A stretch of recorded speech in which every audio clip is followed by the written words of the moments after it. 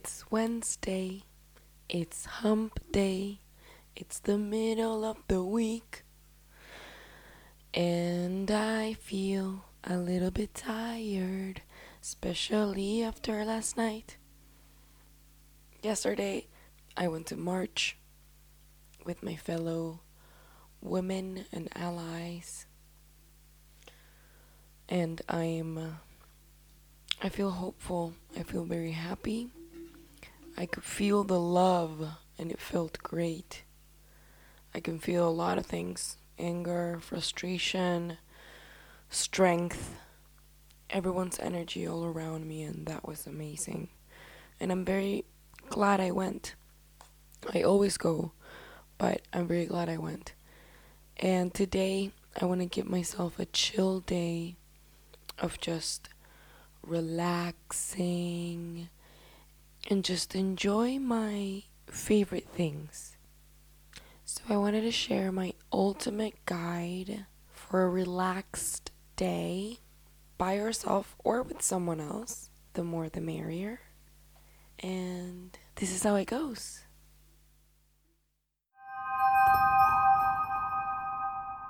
One day at a time. So how does Lucia relax? I think I relax in various ways.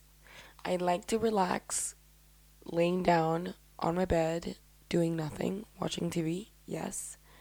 But I also like to relax moving and singing and dancing and stretching. And I know that's not a physical way to relax, but I think it's tied with my mind needing to relax, and it's a way that my body releases tension from my brain. That's how I use movement to relax. In one class that I took called Alexander Technique, it's all about finding those points of tension in the body.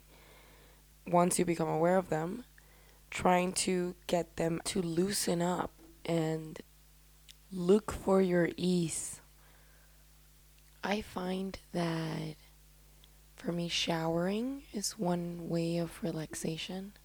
Even though my mind races, I give my body the time to feel the water and get whatever it needs from it. I almost said that playing my games on my phone was relaxing or a part of a relaxing routine, but not really. The games I have, even though I love them, they do cause me a little bit of stress because I can't get through the next level and it drives me insane. So I don't put my games in my relaxation time. It doesn't make me relax, it makes me anxious. As well as reading, I do read to relax, but it only works as relaxing when it's the beginning of the book. If it's at the end, I know that I'm not going to relax when I'm reading it. So if it's at the beginning of the book, I can read when I'm trying to relax. If not, then I won't do that. I like to listen to music and watch TV shows that make my brain not numb, because I don't like being numb by TV, but it heightens what I love, which is comedy.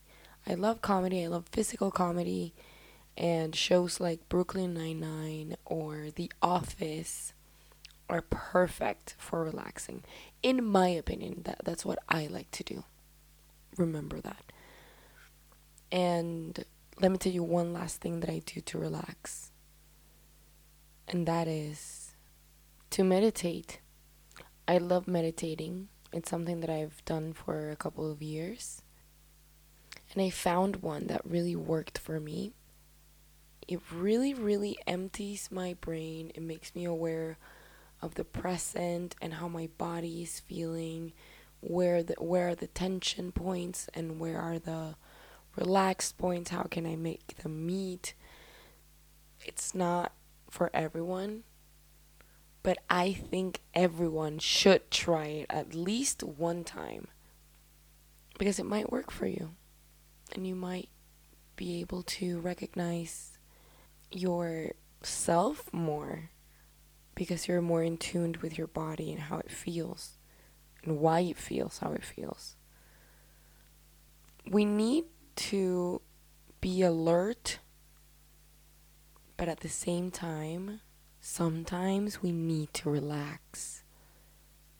We need to let go of what's dragging us down and putting us down.